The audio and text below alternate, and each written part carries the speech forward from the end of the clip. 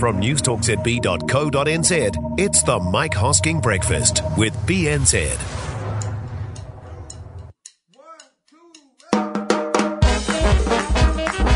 G'day there, and welcome to the rewrap for Wednesday. All the best bits from the Mike Hosking Breakfast on Newstalk ZB in a sillier package. I am Glenn ZB, and this morning, this UN Migrant Pact, or Compact, or whatever the hell it is, so we'll get into that. Are judges too lenient on people because they just don't want them to go to prison? Mike's Uber problems, and the Kevin Hart gig.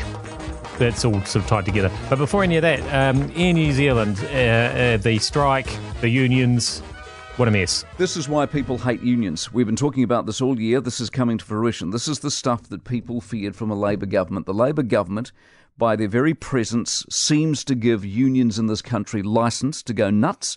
This morning's example is the engineers who are now threatening 3 days. And the reason they're threatening 3 days is they've been in mediation with Air New Zealand for a couple of days and they're raking it up. They're wrenching it up at just another notch. They go, well, if things don't go our way, 3 days. It was 1 day. It was December the 21st, which was bad enough because December 21st is your busiest day of travel for the year, and that's how these unions operate. They look to inconvenience the most people possible because they couldn't give a stuff about you. They're all about their back pocket. So 21 December. Next thing we know, it's suddenly a 3-day strike. Air New Zealand are now supposed to panic because all of a sudden you've got probably, I would imagine, hundreds of thousands of New Zealanders affected by this, and these are people on $115,000 average. They want some car parking, and they want some leave, and they want their time and a half. They've got double time. They've been offered $6,500 to go to time and a half. They don't want that either, and this is why fundamentally people don't like unions. If you're old enough to remember the 70s and the 80s, this is exactly what happened then. And it's exactly what's happening now, and unless it's brought under control, it'll get worse. Mark my words. Of course, I am not old enough to remember any of that stuff that Mike's talking about there. That just sounds like ancient history to me. Never could remember any of that. Or any problems that the UN's ever had. I'm not old enough to remember any of that stuff either. For the record, I wouldn't sign this thing, mainly because I'm no fan of the United Nations. They are, by and large, an inefficient, ideologically driven behemoth who cause more trouble than good, remain largely ineffective and wander around the world as a result of their various pacts and programs trying to tell people what to do. I also wouldn't sign it based on the fact that we do immigration and migration in this country pretty well. I mean, in the grand scheme of things, we don't have migrant problems, and we don't, based on the fact that we are at the bottom of the world with too much water between us and the issues. But having said that, the sort of commentary we have seen whipped up this week lacks a logic that is a telltale sign of alarmists, if not extremists. The giveaway is always the sudden appearance of emails and texts in unusually large numbers that come out of nowhere. When are you going to raise the migration pact, they ask, and the danger it poses to the country. Are you aware, ask others, of the danger this country is in? And so it goes. The wording itself gives them away.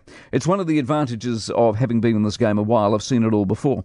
My favourite bit was the part where by signing it, it means media organisations are silenced in terms of criticism and free speech on areas like migration. That, of course, means I am silenced.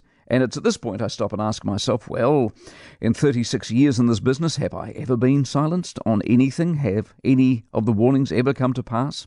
Has the slippery slope portrayed ever turned out to be as slippery as they made it out to be? No, of course it hasn't. And nor will it be the case if, in fact, we actually put pen to paper. The migration debate globally is, of course, of serious concern. There are millions displaced and on the move, but they're not moving here, nor will they ever, because we have tangible borders. The political consequences are there to be seen in places where the borders are geographically porous. Think about it. Angela Merkel's on her way out because of it. Donald Trump, in part, got his way in because of it. Brexit was voted for because of it. Uncontrolled migration is a political danger. And because of it, that's what dictates a country's views and policies. The United Nations, you will note, has nothing to do with it. The United Nations doesn't run countries, never has, never will. That, ironically, is why its reputation is so tattered, because it has so little power and is so ineffective. If you're afraid of the UN, you're afraid of ghosts, and both fears are irrational. Yes, I'm always glad to get through a comment where my host criticises the UN without mentioning Kofi Annan or anybody cheeky or support homes or any of that. Let's go on to safer ground and talk about prison sentences. I would imagine you become somewhat desensitised when you've seen 112 lowlifes accused of booze and bashing. I don't know, you might be looking for some glimmer in one or two of them. Surely they can't all be as hopeless as each other. Maybe it's those one or two you offer a lighter sentence to, the ones you take a risk on, having convinced yourself that prison will do nothing for them. But that, of course, in a way is not actually why you are there. You are there to punish, and the good judge is right, prison is a breeding ground, but that is in part because prisons aren't run properly. Gangs run prisons. They probably have as much, if not more, influence than the department. Prisons aren't hard. They're not feared, and prisons that look to rehabilitate do so clearly in a non-existent sort of way, given the recidivism figures confirm it. But what is indisputable is a certain proportion of those who are jailed need to be, and when they are, we, the public, on behalf of which the judge is working, of course, can be assured we are safe. Prisoners don't commit a lot of crime against us when in prison.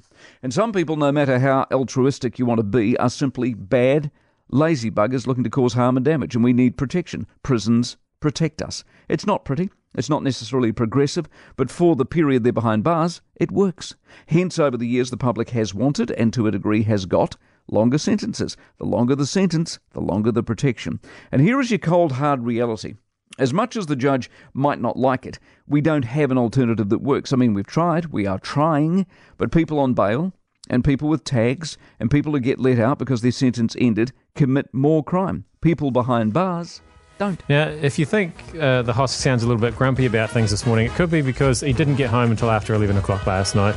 That's right, he was out on the tiles. Well, he was out at Kevin Hart, and Kevin Hart didn't start till 9 o'clock. But that wasn't the only issue. So we've got a Kevin Hart review here. We've also got an Uber review as well, I think. Oh, I should tell you about, my Uber thing. So anyway, Uber last night were at Kevin Hart.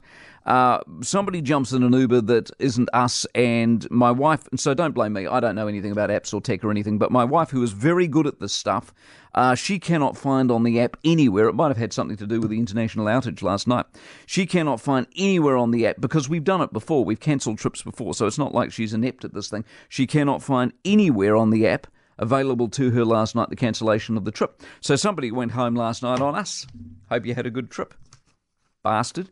Last night, Kevin Hart... But as I've explained to you, you can get it back. Well, I'll leave that to her. I mean, I just showed you the page where you go onto the trip. Like the same page, though. That's what I'm saying. She showed me the page. She goes, look. Well, she's looking in the wrong place. I don't know why she shows me a page on an app. I did this. The exact same thing happened to be in Vietnam. Yeah, but Vietnam's different. The nice man I'd been talking to, or got somebody to talk to on my behalf because I don't speak Vietnamese. When he didn't turn up, he thought that he had me in the car, and then I wasn't in the car. And, and I was trying to get from one side of Ho Chi Minh City to the other. How much did you save? And so, that was like $1.49 or something that I was out of pocket on that trip. That's dinner and a beer in Vietnam. Exactly. Yeah, for all four of us. So anyway, maybe I'm broke, maybe I'm not. I don't know. I wouldn't really know. By the way, Kevin Hart, probably as funny comedian as you will ever see. I mean, it's the stuff you've seen. If you like him, you've seen him on television. Same thing, new material, 1 hour. Very big on the... Here's an interesting insight into the human condition. Massive security last night for phones. Because it's new material, they don't want anyone recording, anyone filming, anyone doing anything that would leak the material, because once the material's out, it's gone. Huge security. I'm talking hundreds of people in there looking for phones. It was the most weird thing I've ever seen. Endless messages, endless signs, no phones, no phones, no phones. Even the comedians in the warm-up said, do not pick up your phone, you will be ejected. You will be ejected, there is no refund. Do not use your phone, you will be ejected. You will be. If they said that once, they said it so often, they were apologising for saying it so often. I thought, God, this is getting boring. Right, so we're not using our phones, no big deal. I watched people getting ejected. After all of that, that's how stupid some people are. People getting picked up. Well, it's no wonder people stole your Uber. They weren't allowed to use their phone.